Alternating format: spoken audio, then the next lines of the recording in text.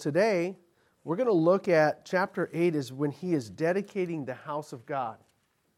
Dedicating the house of God.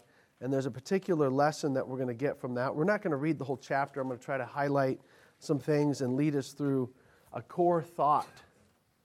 And it's this is if you kind of look, overview of the chapter is he's dedicating the house of God. We'll describe that. And a specific principle here that we'll see, because he see that the house of God, when he's dedicating it, for what? Dedicating it for what? Well, they know that there's sacrifice, but in particular, Solomon constantly emphasizes when he dedicates the house of God in his prayer, he's constantly emphasizing that God would hear prayer in relation to the house of God. It's like the biggest, he doesn't talk about any they sacrifice afterwards, but he doesn't say much about, other things. It's all around prayer. So there's a principle here that it's an Old Testament and New Testament principle that the whole message is about, really. That prayer is one of the most valuable activities in the house of God. That's an Old Testament truth, and it's a New Testament truth. And we're basically going to kind of see that illustrated in this chapter, that it's one of the most valuable activities. All right, so here we go. Chapter 8. It says here, I'll just read verse 1, and then we're going to skip, and I'm going to read another section, and then we'll, a little later, go through more. Chapter 8, verse 1, he had got the house of God's built. Then it says, Then Solomon assembled the elders of Israel and all the heads of the tribes, the chief of the fathers of the children of Israel, unto King Solomon in Jerusalem, that they might bring up the ark of the covenant of the Lord out of the city of David, which is Zion. So he gets this big group, representatives of the leaders in Israel, massive group of people. And he begins to, they have sacrifice, and they also bring up the ark. Look at verse 22. I just want to read right now verses 22 to 30. Solomon stood before the altar, and there's a big group. There's all the kind of representatives and heads of the country there, and it's exciting. It's a magnificent occasion. Solomon stood before the altar of the Lord in the presence of all the congregation of Israel. This is outside. And spread forth his hands toward heaven. And he said, now he's beginning his prayer, Lord God of Israel, there is no God like thee in heaven above or on earth beneath, who keepest covenant and mercy with thy servants that walk before thee with all their heart, who hast kept with thy servant David my father that thou promised him. Thou spakest also with thy mouth, and hast fulfilled it with thine hand, as it is this day. Therefore now, Lord God of Israel, keep with thy servant David my father, that thou promised him, saying, There shall not fail thee a man in my sight to sit on the throne of Israel, so that thy children take heed to their way, that they walk before me as thou hast walked before me. And now, Lord God of Israel, let thy word, I pray thee, be verified, which thou spakest unto thy servant David my father. But will God indeed dwell on the earth? Behold, the heaven and heaven of heavens cannot contain thee. How much less this house that I have builded? Yet have thou respect unto the prayer of thy servant and to his supplication, O Lord my God, to hearken unto the cry and to the prayer which thy servant prayeth before thee today, that thine eyes may be open toward this house night and day, even toward the place of which thou hast said, My name shall be there, and that thou mayest hearken unto the prayer of thy servant. Hearken unto the prayer which thy servant shall make toward this place, and hearken thou to the supplication of thy servant and of thy people Israel when they shall pray toward this place. And hear thou in heaven thy dwelling place, and when thou hearest, forgive.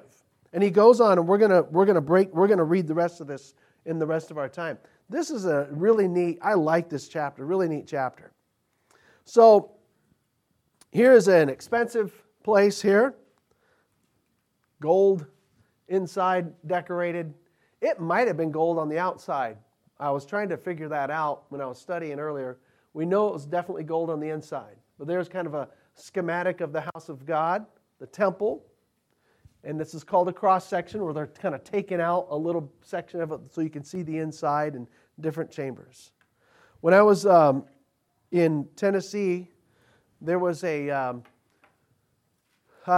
ministry there, Temple Baptist Church. It's actually in Powell. This is funny. I kept thinking, Temple Baptist Church. I'm going to go to Temple Baptist Church in Knoxville, because Knoxville is kind of the bigger city, and there's a few small ones. One's Powell. So I looked it up on my phone. I'm like, all right, I got to go to this conference, go to Temple Baptist. And I drive, and the thing's directing me there, and I pull up. I'm like, man, there's nobody here, and this is a small place. What is this? And there was a gate that said Temple Baptist. I'm like, man, is there another Temple Baptist? Oh, yeah, there was. And I was in the wrong city. It was a city next to it. So I was late for the conference. It's the Temple Baptist in a different town, Powell. So I was late for that service. But anyways, this church, I like what they're doing. They're trying to help church planners. They're sending out missionaries. They actually are starting camps. They have a camp in their own state called Camp Moriah. They started a camp in Texas, northern Texas. They're actually reaching out to some of the Native American tribes in that area in North Texas. I think some of the tribes are in Oklahoma. And so they have a camp there in Texas. I actually talked to one of the directors. And then they have another camp in Montana. Montana is beautiful, especially in the summertime. And this camp in Montana, the pastor told us about. I don't know if I told anybody this yet, but the pastor of the church, Clarence Sexton, a few years back was shown this property, and they said there was an opportunity to buy this property to have a camp in this area. And so he went and saw it. He says, this place is beautiful, 120 acres, already had some facilities. It was an existing camp.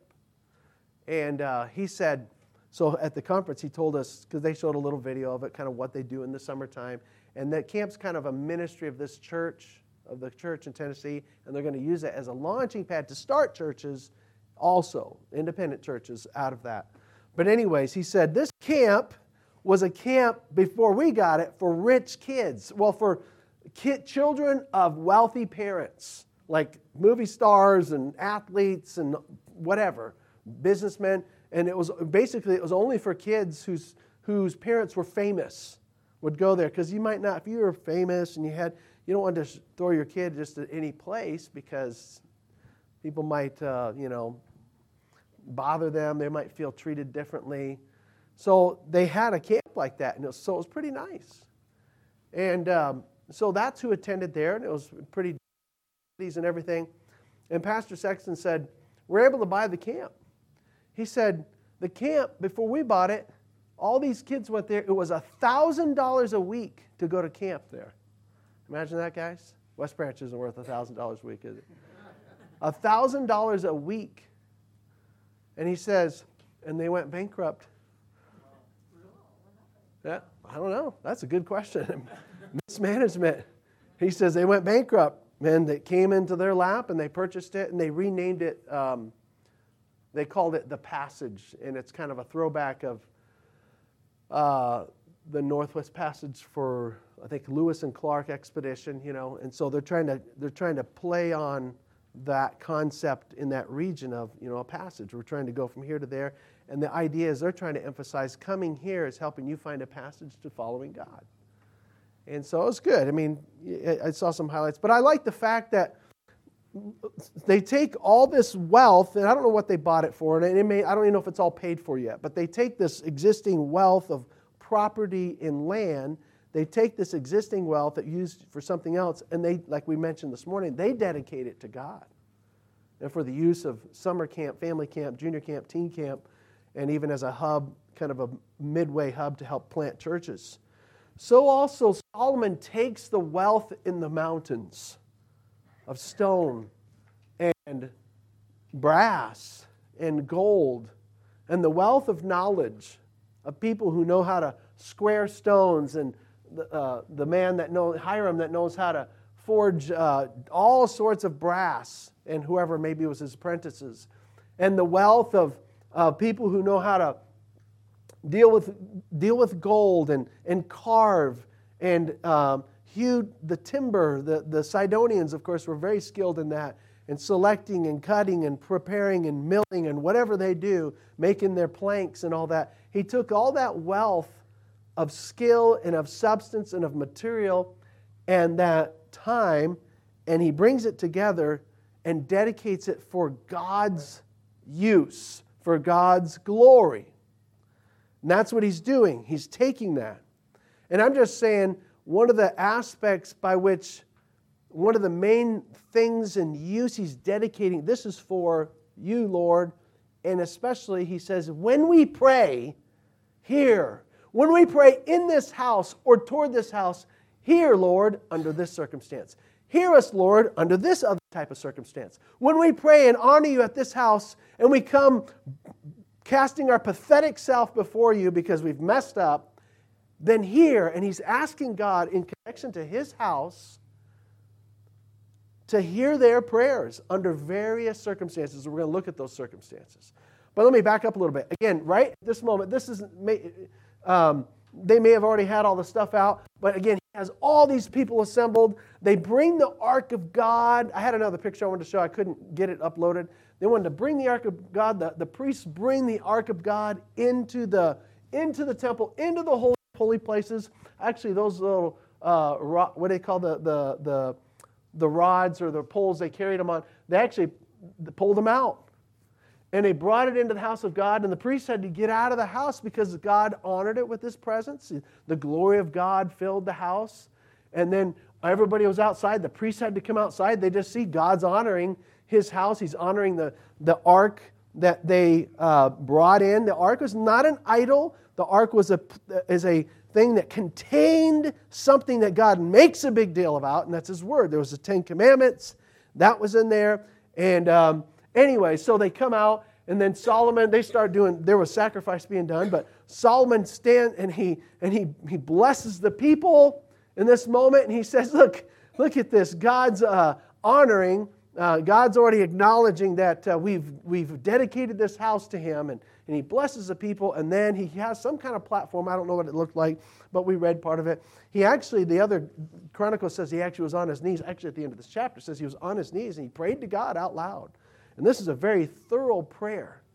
And again, the whole concept here is this, that prayer, we see the principle that prayer, we see is one of the most valuable activities in the house of God. Now, before we go into this text, I'm just making a statement. I'm making a principle to you that I'm telling you you'll see here. But let's think about Jesus. What is it that Jesus may have done where that we see that was true? Talk to me. I just said prayer is one of the most valuable things in the house of God. Did Jesus believe that? How do you know? Talk to me. The house is a house of prayer. Yeah? What happened? Kicked everybody out. He kicked everybody out. I don't know this. Oh yeah, man, he goes to all kinds of other activity. Not that there's wrong with business, not that there's wrong with trading, but he goes into the house and he's like, what is this? This isn't what this is for. And he just begins to clean house. And his main statement was like, it wasn't like, God's house should be a house of this or that. He says, it is written, my house should be a house of prayer. You've made it a den of thieves. And Jesus was zealous about that fact right there, that it should be a house of prayer. That's interesting. I'm like, this is really neat. This has been good for me to study this. So Jesus said that.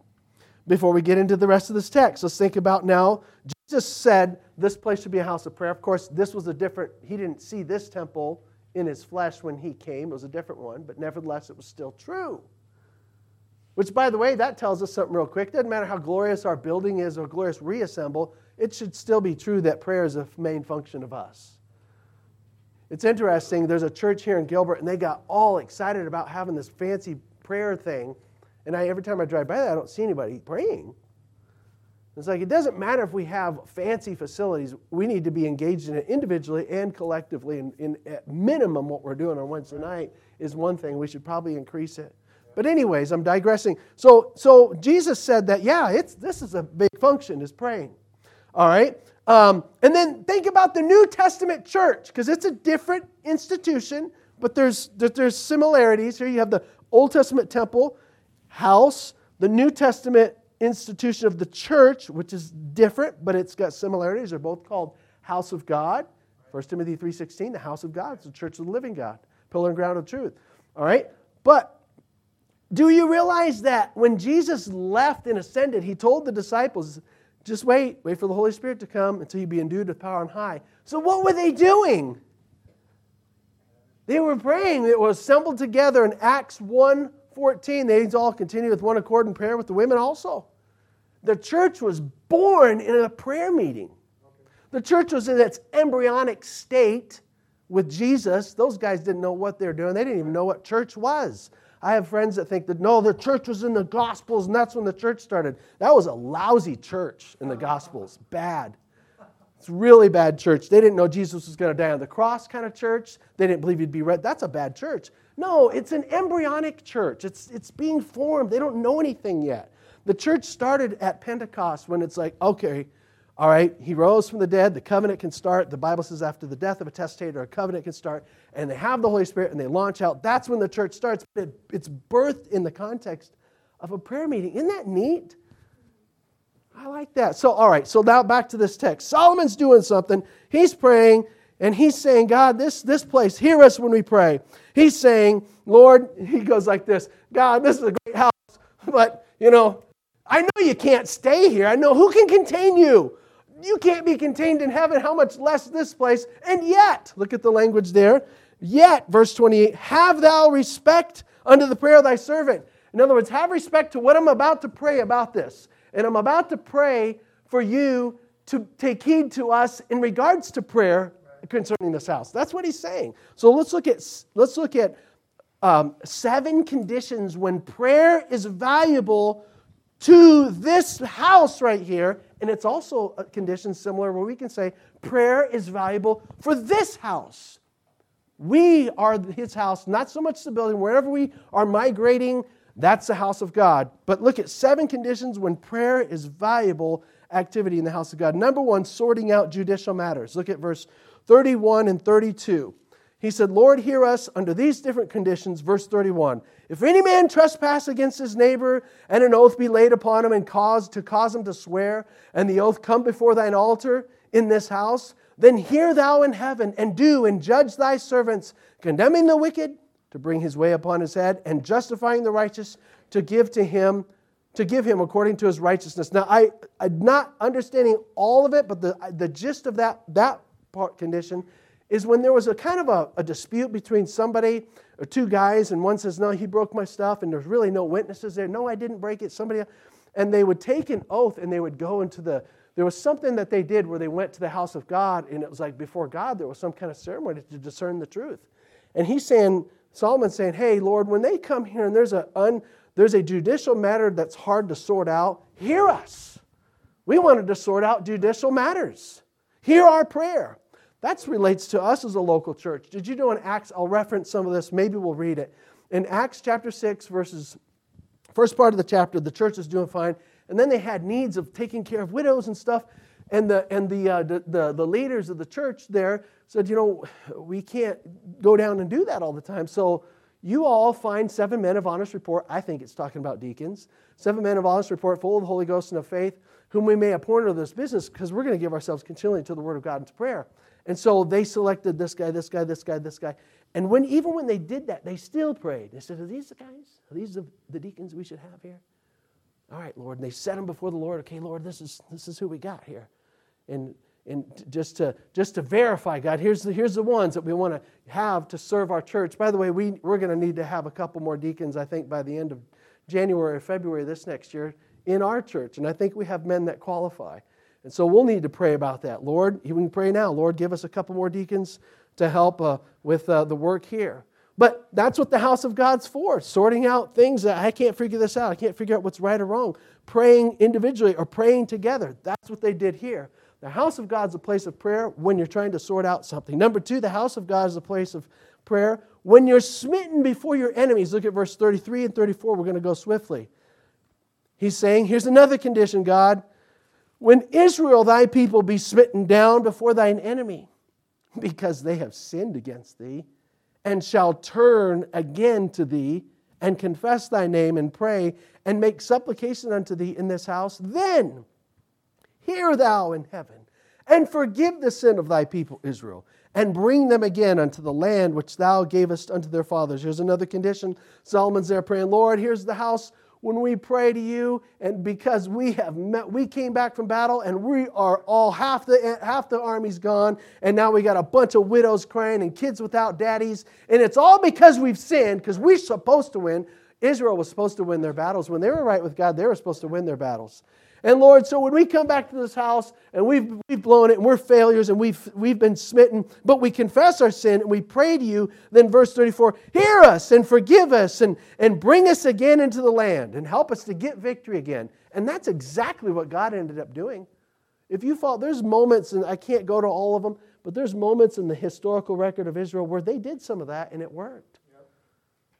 We tried it ourselves. No, God, we blew it. And God forgave them and helped them, and they go back to battle and get the military edge back. Acts 4:23 talks about a couple things. In the book of Acts, again, there's a lot of prayer. The book of Acts, this is not a moment of sin, but it's a moment of being afflicted. It said there that they had been harassed. Peter and John had been harassed and everything before their enemies, and the Jews, probably the Sanhedrin in this case. And it says that Acts 4, I put 23. I'm in the wrong chapter. I'm in the wrong page. Okay, here we go. Acts 4:23. And being let go, they went to their own company and reported all that the chief priests and elders had said unto them.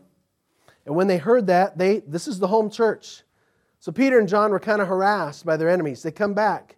They come back to their home church. Their home church says when they heard that, they lifted up their voice, verse 24, with one accord and said, Lord, thou art God, which hast made heaven and earth and the sea and all that in them is, who by the mouth of thy servant David had said, why did the heathen rage and the people imagine the vain things? They're praying along the lines of Scripture. And the kings of the earth stood up, and the rulers were gathered together against the Lord and against his Christ. For of a truth against thy holy child Jesus, whom thou hast appointed, both Herod and Pontius Pilate with the Gentiles and the people of Israel were gathered together for to do whatsoever thy hand and thy counsel determined before to be done. And now, verse 29, Lord, behold their threatenings, and grant unto thy servants that with all boldness they may speak thy word, by stretching forth thine hand to heal, and that signs and wonders may be done by the name of thy holy child Jesus. And when they prayed, the place was shaken. I mean, there was a tremor on the Richter scale. They were all filled with the Holy Spirit and spake the word of God with boldness. So here's what I'm saying. The house of God in the Old Testament was for prayer when they're smitten by their enemies. In the New Testament, it'd still be similar, but in this case, Peter and John were smitten by their enemies, not for sin, though. And they come back to the church, and they tell the church, and the church says, let's all pray. And they all prayed, and you know what they did? They prayed. They didn't say, Lord, help us to not have that happen again. Help us to just see if we can appease them and see if there's some way.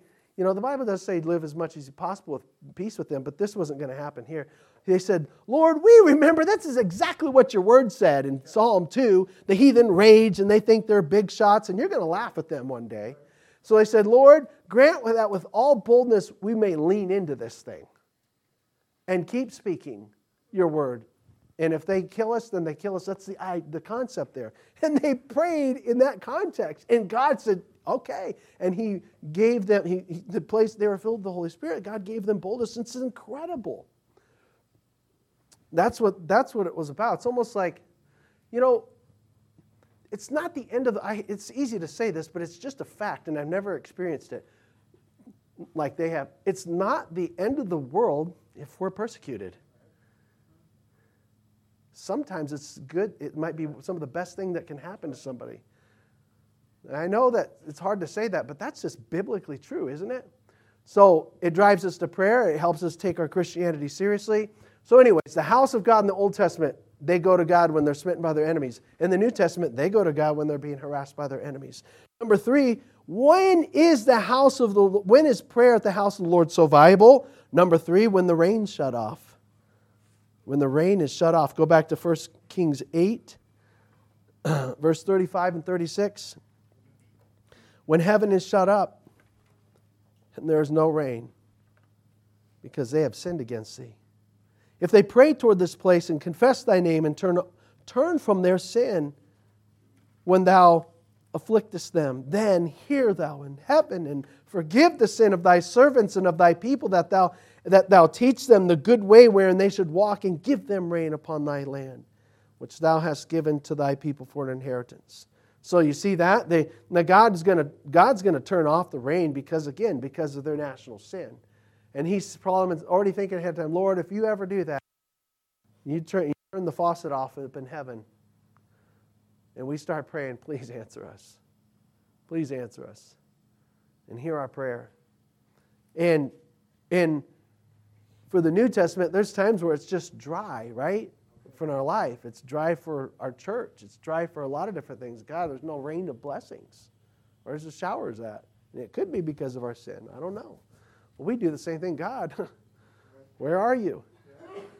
You know, when a whole bunch of people got saved in the book of Acts 2, there was a prayer meeting before, and a bunch of people got saved, and it says, and they continued in prayer and supplication, and they continued to stay connected with God for His blessings.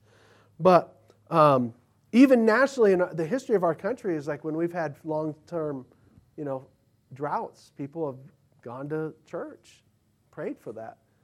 We need rain. Man, rain, we're such at the mercy of God, aren't we? I mean, right now we're in a 30-year Western drought. You see, like, what is this stuff? You're seeing stuff under, they're finding mafia murders in the bottom of some of these lakes, near Vegas, and stone hedges in some lake somewhere else. Like, we didn't know there was an ancient tribe here. Because it's the drought. It's like a drought that's happening in some of our country. And what else can you do? Pray, not do a rain dance or anything, but a prayer. So Solomon says, Lord, when this happens, hear us in light of this house. Number 4, when suffering from pestilence. Now again, some of these things are similar. Verse 37, he's talking about God, hear us when we're suffering from pestilence and we pray. Verse 37, if there be in the land famine, which follows drought, if there be in the land famine, if there be pestilence, blasting, mildew, locusts, or if there be caterpillar, and it's talking about a massive type of plague, or if the enemy besiege them in the land of their cities, whatsoever plague, whatsoever sickness there be, what prayer, verse 38, and supplication soever may be made by any man or by all thy people Israel. Again, an individual or a bunch, which shall know every man the plague of his own heart. Maybe there's a plague that's not mentioned here. It's an individual problem.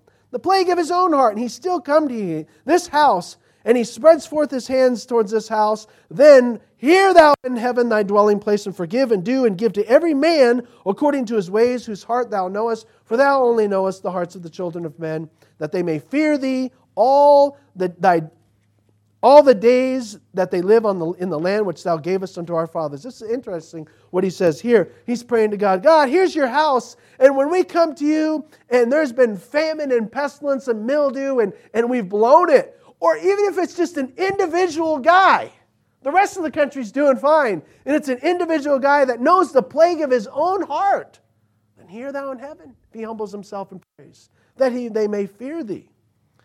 And that's how God is. Remember how, in a sense, Hannah came to the house of God, her own individual issue, right?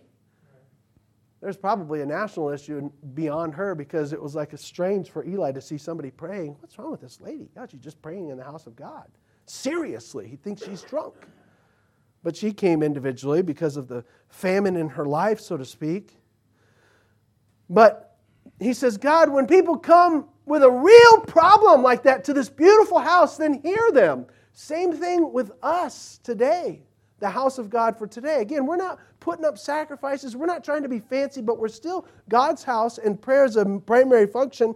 And so when our life is famine, when there's a famine in our congregation, when there's a famine in our just different ways in our life, we can come to God. We're suffering from pestilence.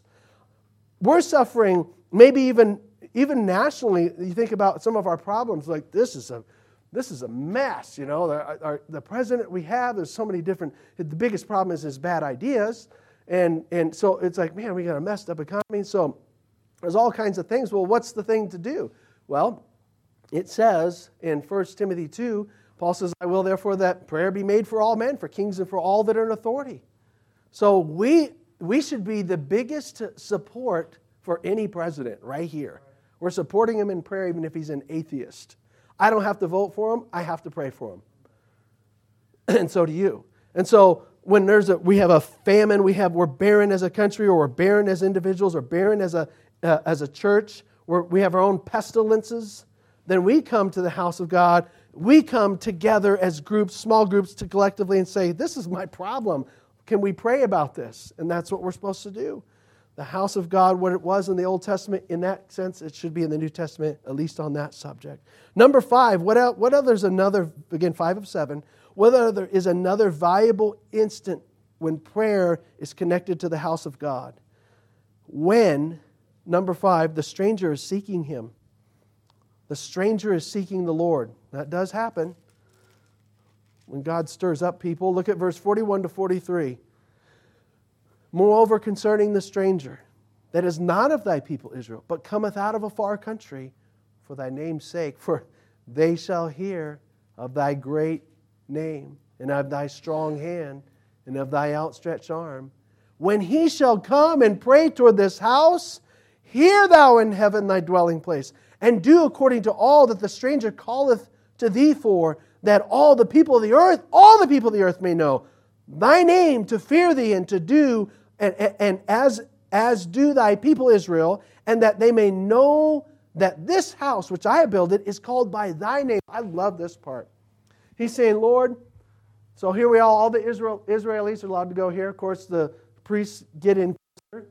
But he says, if another person of any other place hears about you, and he comes here and he's seeking you, answer him and let him know this is where God is. This is it right here. I like that. He said, because they are going to hear about you. They're going to hear about your great name. And that was why Israel was put on the earth, one of the reasons they put on the earth. And if they obeyed God, their light shined even brighter. And when they disobeyed God, it dimmed, and they became a bad testimony. But he says they're going to hear, and they're going to travel. I mean, the Ethiopian eunuch did by the New Testament time. There was other people who were proselytes of other nationalities that eventually came. The Queen of Sheba shows up. I don't know if she ended up becoming a Christian. People will come. And Solomon says, when they show up, God, let them see that you are the real deal. And if they pray to you, that you're the real thing. When a stranger seeks you, that's the Old Testament. Same thing here for the New Testament. Now again, nobody seeks God in and of themselves, in the sense of, I was born and I'm like, I want to find God. No man seeks the Lord. There's none righteous, no, not one. It's God that stirs people. That's what I believe. I believe God stirs people and gives them a chance to respond to that and to have faith in that, in what they're hearing in the gospel. So the Bible talks about, this is something I was thinking about, Lydia. Remember Lydia? So when Paul was was at the church of Philippi, he goes to a river, and there was him and one of his church planter partners, and there was just some women at the river, and he talks with them. This is kind of a Jewish gathering, and he begins to give the gospel, and the Bible says that Lydia believed because God had opened her heart, and she believed, and she became part of that church. I think God does things. So just to be really practical among us, in my time being the pastor, I'm like, I'm watching I'm doing my best to witness, but a lot of times I'm like, who's God dealing with and stirring up? Sometimes people come through those doors right there because they've had problems. And they're like, how do I go? And they come through here, and they might look good, and everything's all cool, and they're dressed right, and all this happy. How you doing? Great.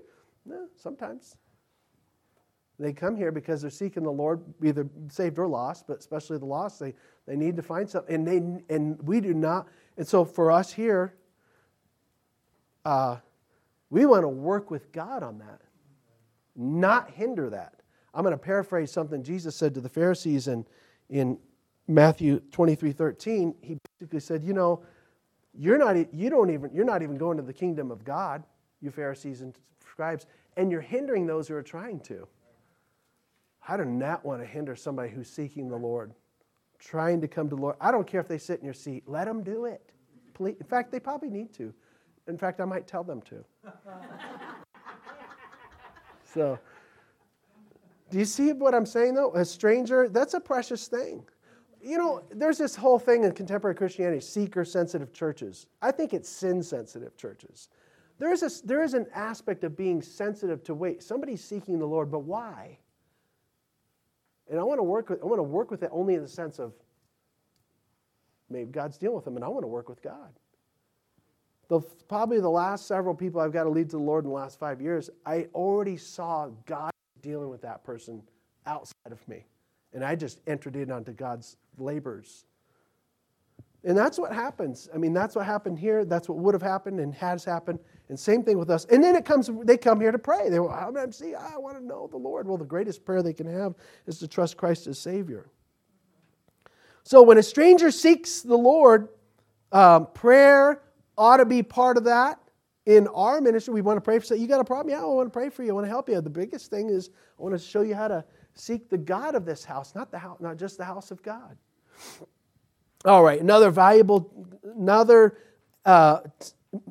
scenario when prayer is valuable in the house of God is number 6, when they're sent out to battle. Look at verse 44 and 45. Listen to what Solomon prays. Lord, if we're going to battle, help us. He says, if thy people go out to battle against their enemy, whithersoever thou shalt send them, and shall pray unto the Lord toward the city which thou hast chosen, and toward the house that I have built for thy name, then hear thou in heaven their prayer and their supplication, and maintain their cause. It's interesting how some of this is framed. They didn't always have to actually get on the premises. Okay? It was having respect to the house of God. Remember what Daniel did? Right. He was way off in Babylon. And he purposely, in fact, he did it against the law. I'm going to pray toward Jerusalem. It wasn't an idolatrous thing. It was showing respect that God's house is there. If that's what he wants to honor, then I'm going to honor what he honors. And he prayed toward Jerusalem. And so Solomon's saying, hey, Lord, in another scenario, when he didn't say, hey, Lord, but Lord, in another scenario, if we're getting ready to go out to battle and the Israelites are maybe a little bit southeast and they look south, they look northwest, and they look towards and think of Jerusalem, and they humble themselves and they pray and say, God, we've done all the preparation we can. We're going up against a group of whatever. Ethiopians have outnumbered us. Oh, help us. We got to fight these guys. They're trying to invade the land you've given us, and we have to stand up for it. Solomon says, when they do that and they sincerely pray toward your house, it's honoring the place where God puts his honor. He says, then hear thou and help them as they approach into that battle. And there's so many stories in the Old Testament about that, isn't there? Sometimes God let them go to battle and let them kind of win a traditional battle. Sometimes they went into battle and it's like, God, oh yeah, he just wiped out, Rusty was mentioning, 185,000 just got wiped out for you by one angel, you know. Different things where God would honor the prayer, a humble prayer that was in respect to his house. How's that work for us? In Acts 13:3, I'll describe it to you. In the New Testament, there's a church in Antioch, and I love this passage. But the Holy Spirit says, you know, I want Paul and Barnabas to be church planners. And so what they did was they fasted and prayed about that to confirm it. And then they prayed for them before they sent them out. Imagine if like our church. So think of a place there's hardly any missionaries. Maybe like North Korea or something. I don't know. Let's just say North Korea. I don't know how you'd get in there. And all of a sudden you have like a couple of guys in here that says, the Lord wants me to go to North Korea, Pastor. I know I'm not Oriental looking, and I need to learn some Korean. Imagine a couple of boys that said, Lord wants us to go to, and there's evidence of it and all that, and they're like, yes. Oh. Then we'd be like, we're going to have a prayer meeting for these two guys. You know, we're going to pray for them, and God help them. We're going to pray together in his house, among his people, as we send them off. And that's what Solomon's saying in the context of going to war. The New Testament shows that scenario about God's house before people launch out to some other thing. We've prayed for people as they've launched out to, maybe to move, or we prayed for people when they've gone out into a ministry. And it's going out to battle. I need to equip myself in God's house, in prayer, honoring his place. I remember my grandma Morgan told me this. Maybe my mom would know more about this. My grandma Morgan grew up in upstate New York, and her dad had a farm a large farm. It was kind of in a hilly area. I loved going back there. And the Bardens was the last name of my mother's mother's side. And Grandma Morgan told me down the road from their house was like a church somewhere. It was, I don't know what kind of church, but there was a church, and Grandma said that during World War II, Grandma would have been probably a young teenager in World War II time. During World War II, she remembers that if there was anybody in the community, in that area they lived in Candor, and it may have not even just been the whole city, it may have just been that area of Candor. If there was anybody in that area that had a son that was going to be shipped off, they would meet at that church. And people would come, neighbors and people would come, show up at that church. Hey, so-and-so's getting shipped off. They'd all meet there. They'd gather around, pray for the guy. The pastor would probably do something. They'd send him off. They'd pray and launch him from the church. And then when he came back, if he came back, ding, ding, ding, ding, they ring the bell. They rang the bell of that church and said he's back. And they'd come back and celebrate that and say thank you. I mean, that's the gist of what she shared with me. I thought, that's really neat. I mean, that's a neat thing. And so, a part of our church should be like that too, is that, hey, if somebody's really launching out into something, I want to know about it, by the way. And we'll make a big deal of it, provided it be good. We'll pray about it. You're going to launch out. And then everything, continue in prayer, the Bible says, and praying always with all prayer and supplication, it says. And that's how we need to be. So the house of God, Solomon said, this is your house, Lord, and when people are in battle, they pray toward this place, honor that. That's what he does. Last of all, number 7, when suffering captivity. When suffering captivity. Look at verse 40. This is a lengthy description, and it's because it really did happen to them. All right, so verse 46, if they sin against thee, for there is no man that sinneth not, and thou be angry with them and deliver them to the enemy, so that they carry them away captives unto the land of thine enemy, far or near. Yet if they shall bethink themselves in the land whither they were carried captives and repent and make supplication unto thee in the land of them that carried them captive, saying, we have sinned and done perversely. We have committed wickedness, and so return unto thee with all their heart and with all their soul in the land of their enemies, which led them away captive, and pray unto thee toward their land, which thou gavest unto their fathers, the city which thou hast chosen, and the house which I have built for thy name. Then hear thou their prayer and their supplication in heaven, thy dwelling place, and maintain their cause, and forgive thy people that have sinned against thee, and all their transgressions wherein they have transgressed against thee, and give them compassion before them who carried them captive, that they may have compassion on them, for they be thy people and thine inheritance, which thou broughtest forth out of Egypt from the midst of the furnace of iron. And I'll stop right there. This happened I've seen a few snapshots in Scripture where this happened. Can anybody think of one in particular? Nehemiah, go ahead. Daniel, in a sense, did that. He didn't get let out, but he did pray, and he confessed. Yeah, that's right. I'm like, Daniel, I don't see you doing any sins. Well, he had sins, apparently. He confessed how bad they were. In his, I don't know what age he was at the time, but in his scenario.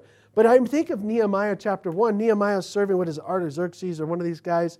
He's a cupbearer, and he hears about how plundered it is in Jerusalem, and he just breaks down. And he's crying, and and what he does, he prays to God. God, we blew it. That's why we're here. We're not even supposed to be here. We're supposed to be in your land.